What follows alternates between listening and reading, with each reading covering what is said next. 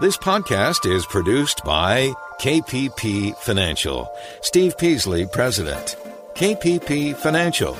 Independent thinking, shared success. And now today's podcast.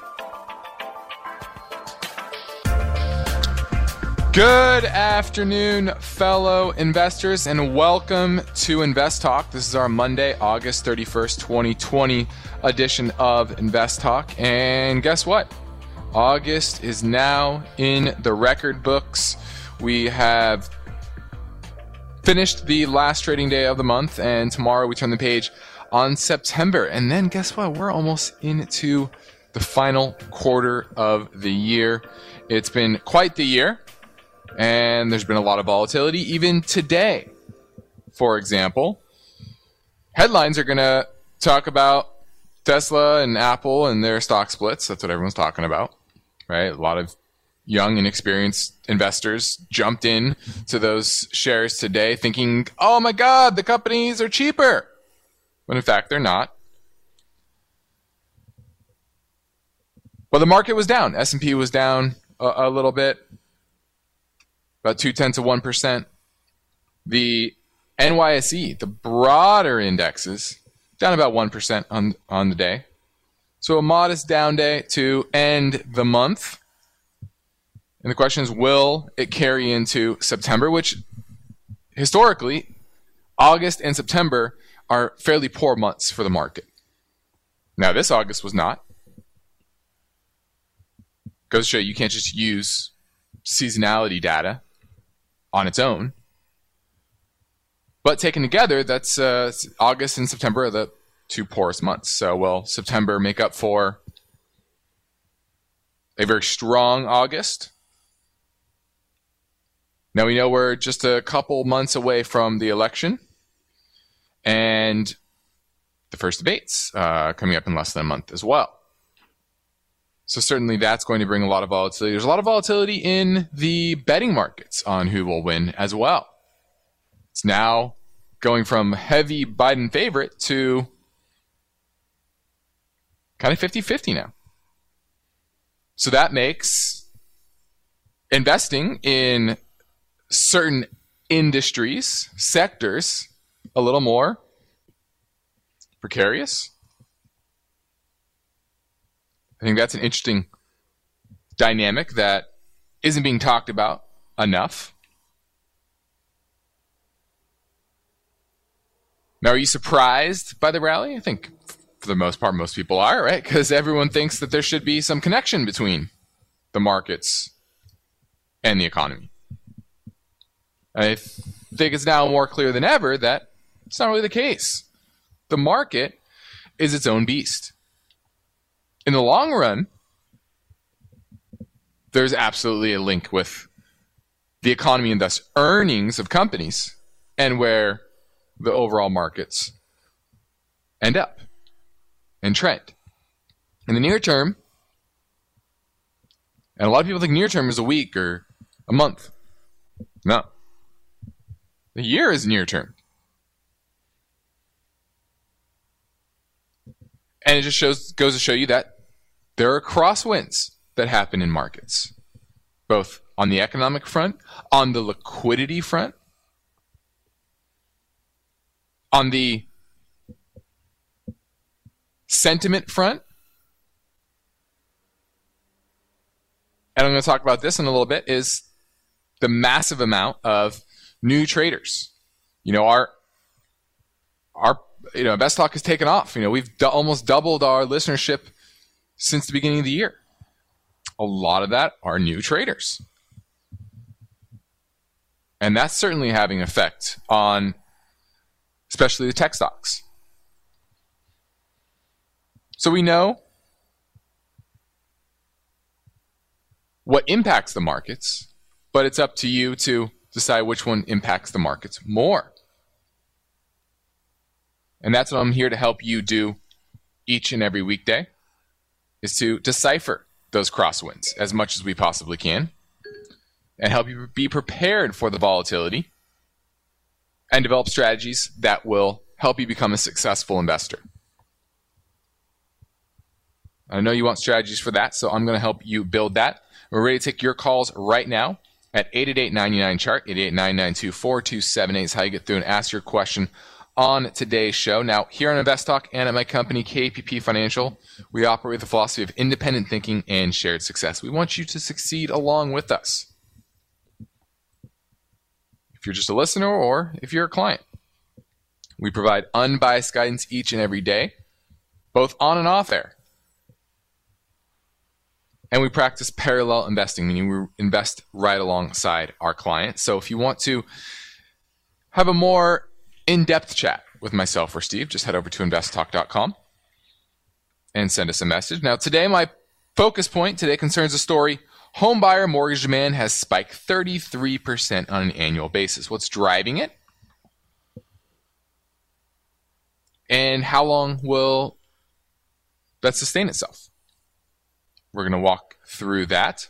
Also, a record number of new retail accounts have opened up, and very similar to 2000. Actually, more like the late 90s, 98, 99. Very similar analog to today. And we're going to discuss kind of the data points and what will be the inflection point. Next, a weak dollar. What does that mean for your portfolio? We know the dollar is rolled over. It remains relatively weak, which is, there's always the potential for a counter trend rally in the dollar. But we also know that central banks want the dollar to be weak. Helps with liquidity in the system. But there are side effects to that, and we're going to touch on that, what that means for portfolios. And then lastly, if you are going to tap into your retirement funds, what is the best way to do it? We're going to touch on that as well. But ultimately, I want to hear from you. 888-99-CHART, 888-992-4278 is how you get through and ask your question on today's show. Let's take a quick look at the market. Like I said at the top of the show, the S&P was down about 8 points. Little over, about, call it 0.25%. Nothing major. NASDAQ was up, though, on the back of every retail investor buying Apple and Tesla because they think it's cheaper. It's always comical to me. The Russell 2000 was down 16 points, a little over 1%. So it was a down day. It was certainly a negative day in the markets. Probably doesn't feel that way, but that certainly was the case. Now you're listening to Invest Talk. I'm Justin Klein. We have posted a new Invest Talk Rapid Fire Hour bonus podcast. Steve and I have recorded our answers to 34 voice bank questions. I know we get a lot of them, so we try to do it at a fast pace. You still get our unbiased comments, and we keep things moving fast. So tell your friends they can hear our new Invest Talk Rapid Fire Hour podcast anytime at investtalk.com. It's free. You can also find us on iTunes, Google Play, and Spotify. Just search Invest Talk. And now I'm here ready to take your calls live right now at 888-99-CHART.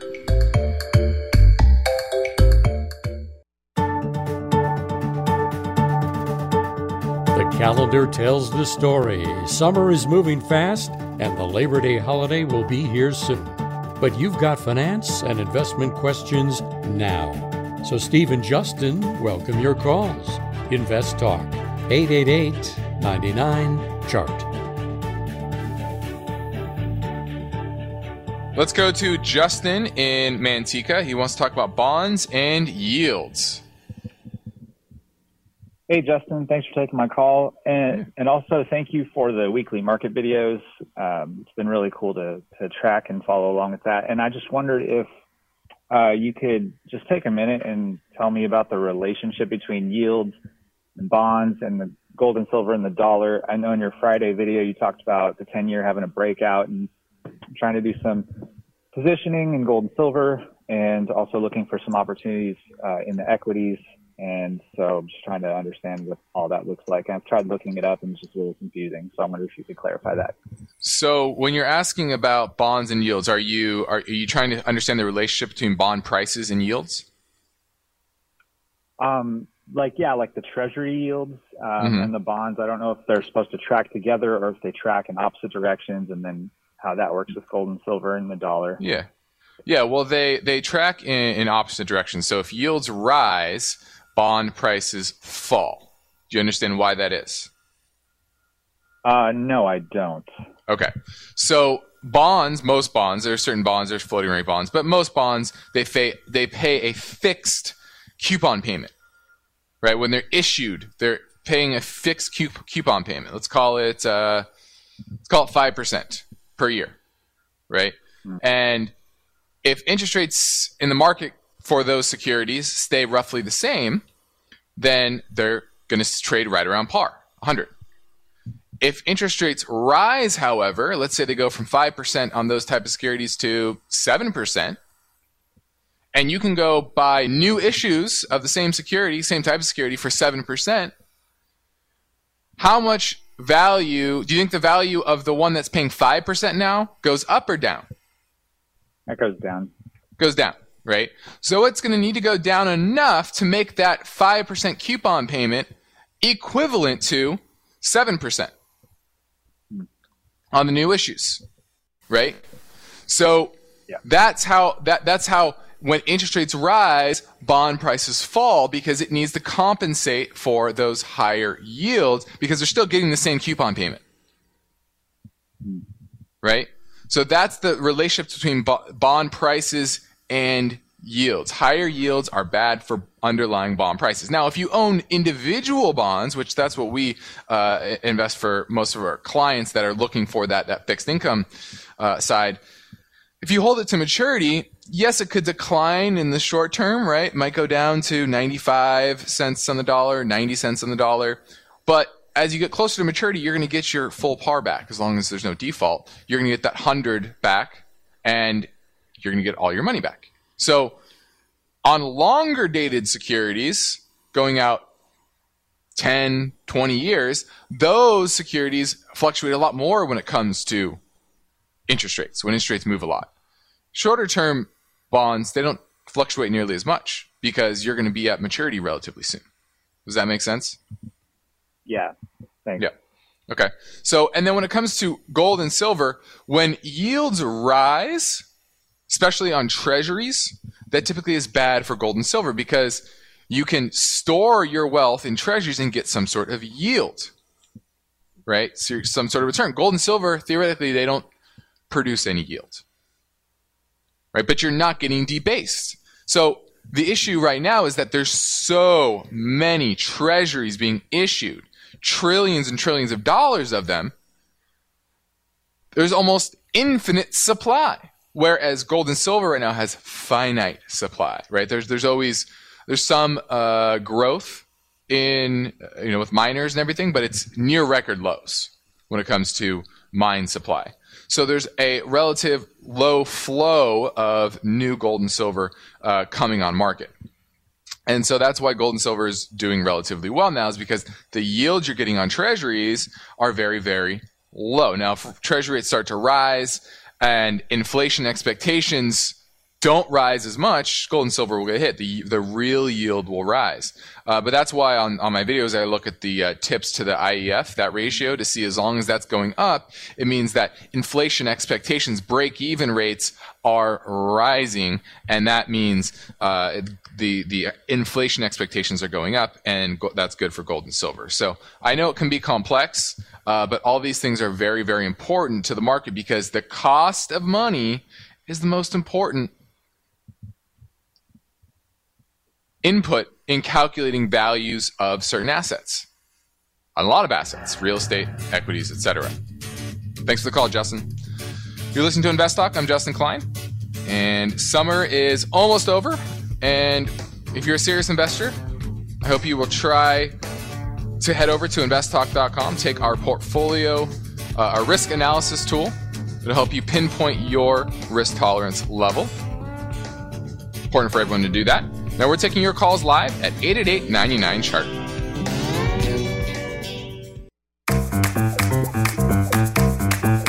You are listening to Invest Talk. Every Friday on the program podcast, Steve Peasley shares highlights from the newest edition of the KPP Premium Newsletter. Listen Fridays to Invest Talk. And now, Steve and Justin welcome your calls and questions. 888-99-CHART.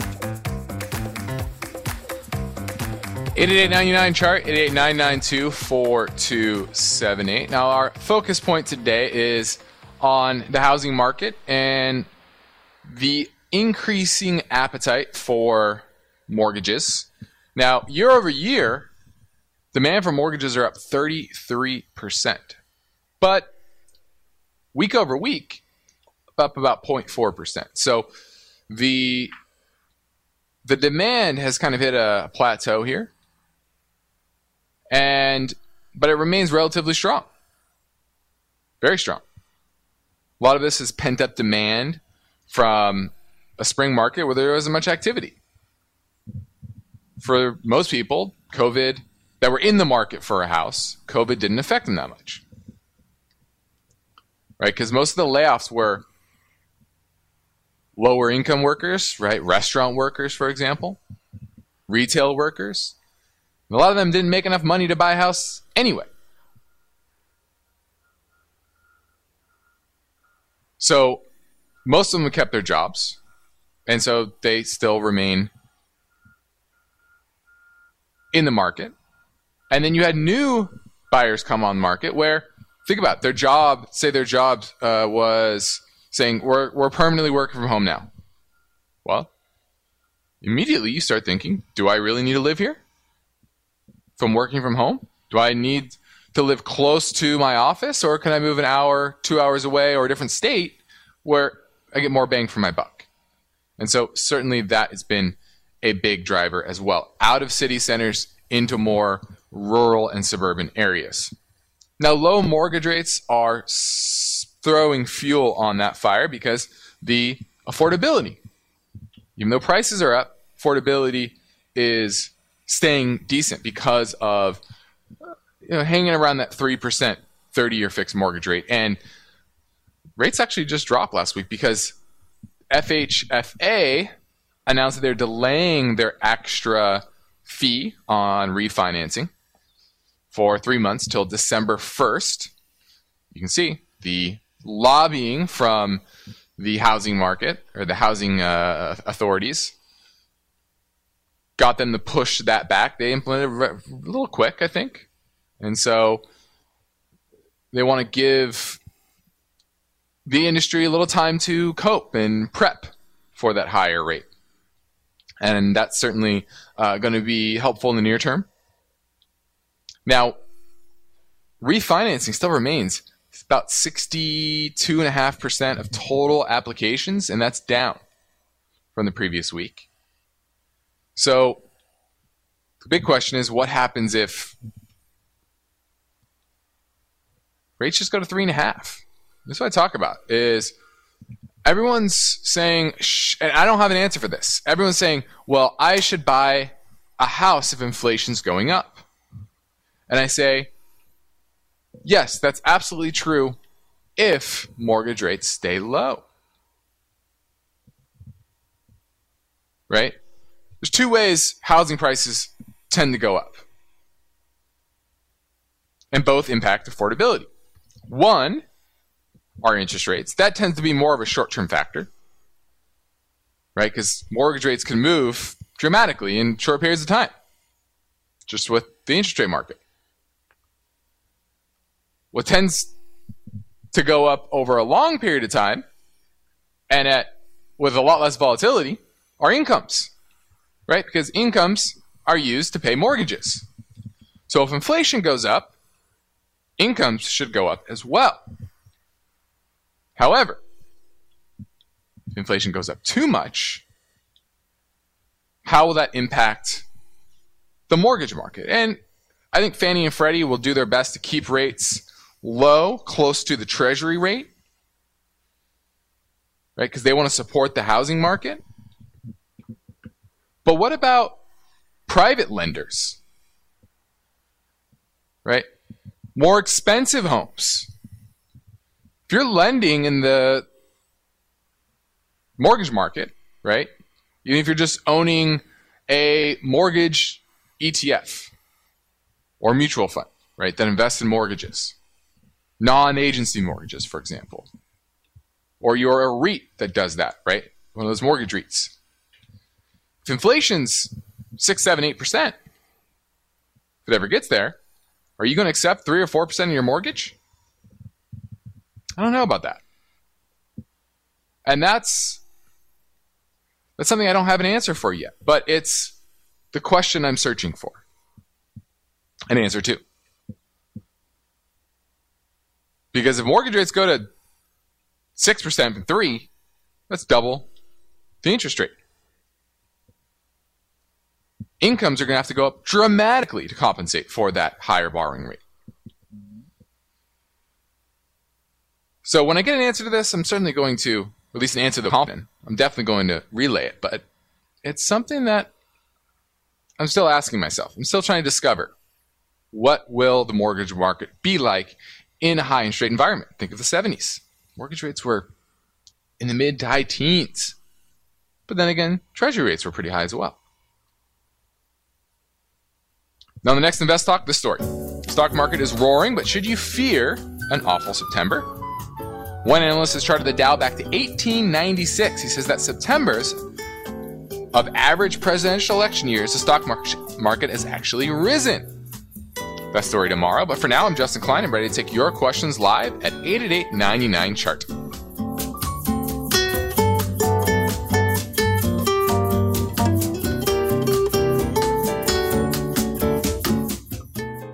eBay Motors is here for the ride. Remember when you first saw the potential?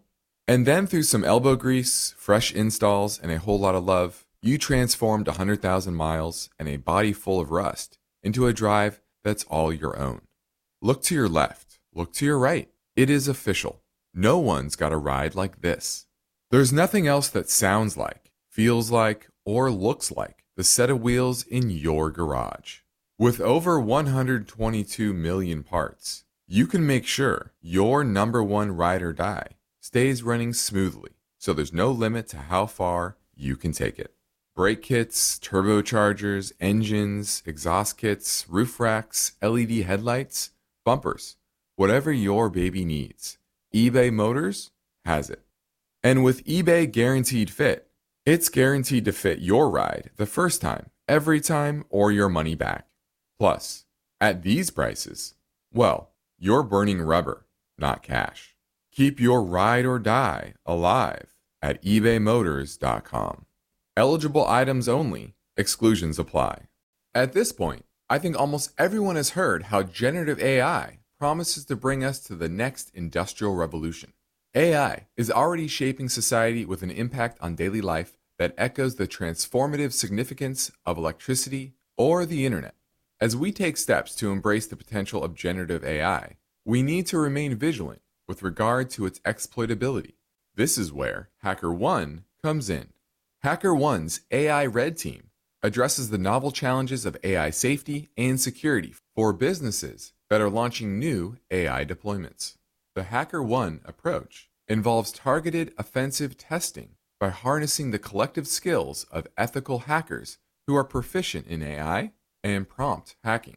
In short, AI red teaming is the practice of stress testing AI models and deployments to make sure they can't be tricked into providing information beyond their intended use, and that security flaws can't be exploited to access confidential data or systems. HackerOne seamlessly integrates with your existing tools to enhance communication and collaboration across development, security, and IT teams.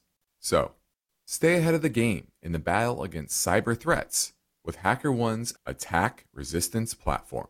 Learn more at hackerone.com. That's HackerOne.com, hackerone.com. This is Invest Talk. Is your portfolio balanced? Is it optimized? Is it delivering the types of gains you want and need to achieve financial freedom? Well, turn up the volume because there are many questions that deserve unbiased answers. And Justin Klein is here now, ready to take your calls live. 888-99-CHART. Let's go to Corey in Ohio. He wants to talk about his 401k. Hey, Justin. I've got a question here in my Vanguard 401k. I own 2 different value funds. Both are about 7% of my total 401k, and I'm trying to figure out which one I should keep, and I guess whatever one I get rid of, if I should just roll it over to create an individual IRA. The first one is the T. Rowe Price Value Fund. Well, let me cut you off there real quick. Are you contributing to this 401k currently? Yes, sir. Okay, so are you over the age of 59 and a half? Doesn't sound like it. No. Okay, so you shouldn't. I don't believe. Maybe you know something more than me, but you shouldn't be able to roll that over into an IRA, even though it's a great idea if you could. But you would have to leave your job or be over 59 and a half and do an in-service rollover. So anyway, so T. Rowe Price. Yeah, value fund, and then the other one is just the Vanguard Selected Value Fund. So I started contributing to these funds back in 2016, as well as a target dated fund. But I just realized, as I kind of was just doing some catch up, I'm like, I'm in 2 value funds at the same time, and kind of trying to figure out what I should do with either one of these. Well, that's not necessarily a bad thing to be in 2 value funds, to be honest with you. That Vanguard one is a mid-cap value fund, whereas the T. Rowe Price is a large-cap value fund. Okay, so they're different, right? They're investing in different universes of equities. And so I don't see anything wrong. Both are pretty good, if I'm being honest with you. I would say average to above average. The Vanguard one is about average. The T. Rowe Price one is above average. The expense ratios are not low, but they're not super high either. Past performance in the value side is not terrible. They have good years and some bad years, just like most funds. Sometimes they outperform their peers. Sometimes they're not. But overall, there's nothing wrong if you're talking 7% of your portfolio each, one large, one mid. I see nothing wrong with that as something you need to change, to be honest with you. In fact, this is a time where you want to be allocating, if you're looking more long-term, away from the growth side, which for the most part is very overvalued, and increasing your exposure to the value side. Does that make sense, Corey? Yeah, absolutely. All right. Thanks for the call. Now, I mentioned earlier that we get a ton of voice bank questions, so let's grab one of them right now from 888-99-CHART. Hey, guys. Thank you so much for the show. I listen to it all the time. I'm a new investor, but I just had a quick question about stock and Peloton. I am a big believer of Peloton, and I think they're going to be great. It's like one of these new companies that will have a lot of growth. But I know, especially with Steve, how he talks about the earnings, and with Peloton, it's not there yet. I don't think they're profitable right now. So just wanted to get your thoughts on that. And right now, I think the price is around $69.70 a share. So I do think it's kind of high. Just wanted to see what your thoughts were with Peloton stock, and if it could kind of be that new next company, Tesla type company in the fitness industry. So, yep, I look forward to hearing your thoughts, and thank you so much. Once again, I'm Alex. Thanks. Bye. Thanks for the call, Alex. Now, I was looking at Peloton. PTON is a symbol, about a $22 billion market cap. Minimal debt on its balance sheet. Actually, no debt on its balance sheet, so I like that. It's been growing pretty dramatically, but like you said, there's no earnings to speak of. EBITDA trailing 12 months about negative $185 million. Now, the strategy for a lot of companies right now is to not earn money, right? And focus more on growth, pump it all back into marketing and sales, and that's certainly something Peloton has been good at. But I look at this space, and I actually own shares in a private company in this space as well, not a direct competitor at all, but something kind of similar. And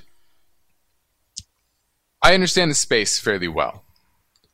I think Peloton does have staying power, but I also remember, I harken back to the days when I was a lot younger, when in the 90s, having a treadmill or a stationary bike at home was kind of a fad. And within a number of years, it became kind of passé. And everyone had these bikes or these treadmills sitting in the living room or in some spare bedroom that nobody really used, collected dust, and they try to sell it on eBay or whatever. And I think Peloton is going to be similar for a lot of people. Now, you're going to have your hardcore fans and users stay on it. That's certainly true. And there'll be a subsegment of that, and Peloton will remain with that cohort of their customers that are going to pay I think it's $30 a month, I think Peloton is, which is kind of a lot. And when gyms reopen, I think people are going to want to go to gyms. It's a social environment. We're social people. And so I see this more as a short-term fad on the growth side. So I don't think Peloton has the 10-year growth trajectory that the market is pricing it. And once kind of the fad starts to wane out, this stock's going to reprice much, much lower. Now, technically, it's an uptrend. So the work from home, work out from home trade remains strong. So technically, I can say, well, it could easily go higher in the near term. But for me, understanding the industry, understanding how much of a fad it can be, the valuation of $22 billion on $1 billion in sales is just too rich for my blood. Let's go to Paul in Hawaii, looking at Freeport McMoRan. Hey, thank you for taking my call, Justin. I love you. Have a great radio voice, and I appreciate you every single day. Thank you for those kind words. You own Freeport, or are you looking to buy it? I have options until January. I'm just wanting to get your take on that. So you have call options? Yes, sir. Okay. What's your strike? $10 strike. $10 strike. So you're deep in the money, now trading at $15.61. The big question is, do you want to maintain that leveraged bet on the position? Let me take a look at a longer term chart here, because it certainly has rallied pretty dramatically off the March lows. What's 52-week low? $4.82. Now our $15.61. I mean, I love the commodity space. Copper is in an uptrend, so I think you just need to ride it. And I would have an out. I would have a trailing stop on this. But I think this could, because you did make a higher low, I think this easily, I don't say easily, but it likely gets to about 18. Now we're at 1561. That's where I would start to reduce my position dramatically, is about that 18 and change mark. Okay. Hey, thank you very much, sir. Thanks for the call, Paul. That was FCX Freeport McMoRan.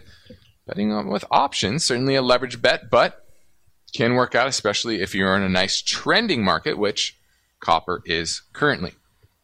I'm Justin Klein, and you're listening to Invest Talk, and you are in fantastic company. Our podcast download statistics show that so far in August, we have topped 800,000 downloads for the second consecutive month, and we still have the rest of today. So, Stephen, I thank you for downloading Invest Talk, and please tell your friends and family members about our investing and financial podcasts.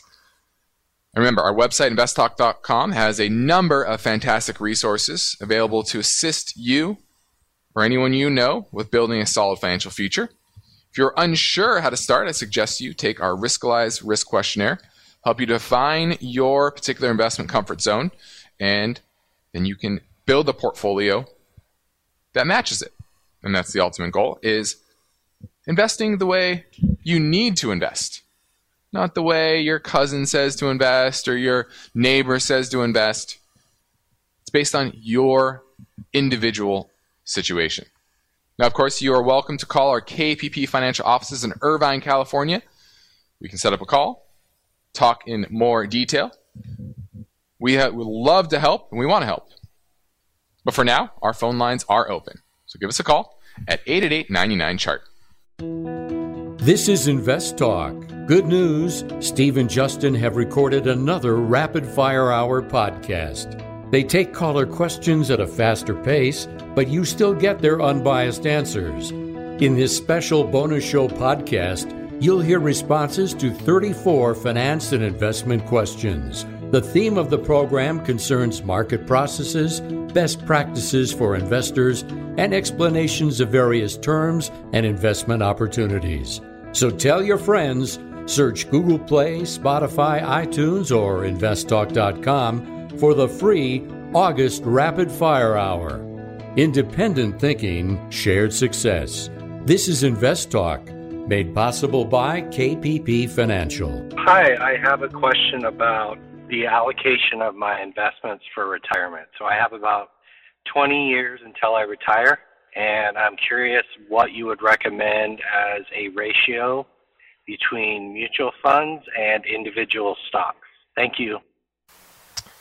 Well, I get a lot of these questions, and sometimes it's hard for me because I've been doing this for 20 years now, and I have assumptions when I hear certain things like mutual funds, and I know that they can be very, very broad. A lot of the people have different perceptions of what a mutual fund is, right? So for everyone, mutual funds can be a lot of things. They can be bonds. They can be commodities. They can be foreign equities, emerging market equities, or emerging market bonds. They can be large cap growth stocks. They can be small cap value stocks. They can be managed future fund. They can be a lot of different. They can be gold. They can be almost anything in the market. There is a mutual fund out there for almost every sub-segment of the market. So you can't say, oh, I should invest in mutual funds. Well, if you're just trying to get, if that's how you want to allocate a whole portfolio, right? You're only using mutual funds because you want to get broad diversification, owning different asset classes, different areas of the market. Okay, that's one thing. But then you go into asset allocation, which is kind of what he was asking. How much should be in individual stocks versus mutual funds, or just funds in general, it sounds like. And that comes down to how much work do you want to put into this? Do you want to put a lot of work? Do you have the time? Do you have the resources? Do you have the discipline? Well, you can buy individual stocks. If you are disciplined. If you don't want to do the work, don't feel like you can do the work or should do the work, finding great fund managers is certainly not a bad idea. And you can do that in the mutual fund space across pretty much every different asset class. And so maybe try to refine your question a little more. Help me understand exactly what type of answer you're looking for. But hopefully that helped at least a little. 888-99-CHART, 888-992-4278. Let's touch on the fact that 260,500 retail accounts with E-Trade were open in March. More than any full year on record. A record 3 million new Robinhood accounts were established in the first quarter. The last time individual investors were this excited and this engaged in the equity markets were the late 90s. And in a lot of ways, you can say today is bigger and broader.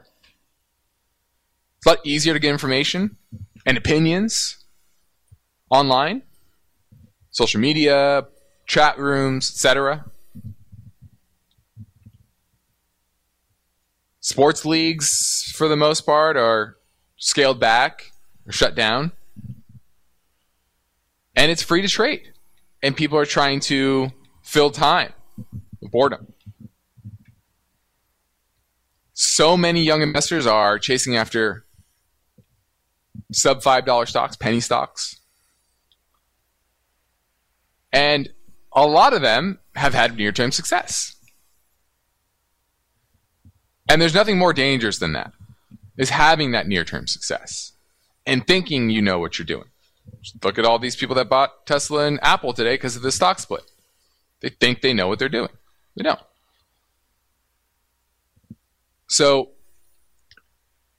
a lot of people are going to get burned, but they're going to make some money in the near term until the tide goes out, right? Because they're not looking at the fundamentals. They're not investing in businesses. They're just speculating on things going up in price. And we know throughout history that type of mentality never pays off. This is Invest Talk. I'm Justin Klein. We have one goal here, is to help you achieve your particular version of financial freedom. So our work continues after this final break. So if you're going to call, you have to do it right now at 888-99-CHART.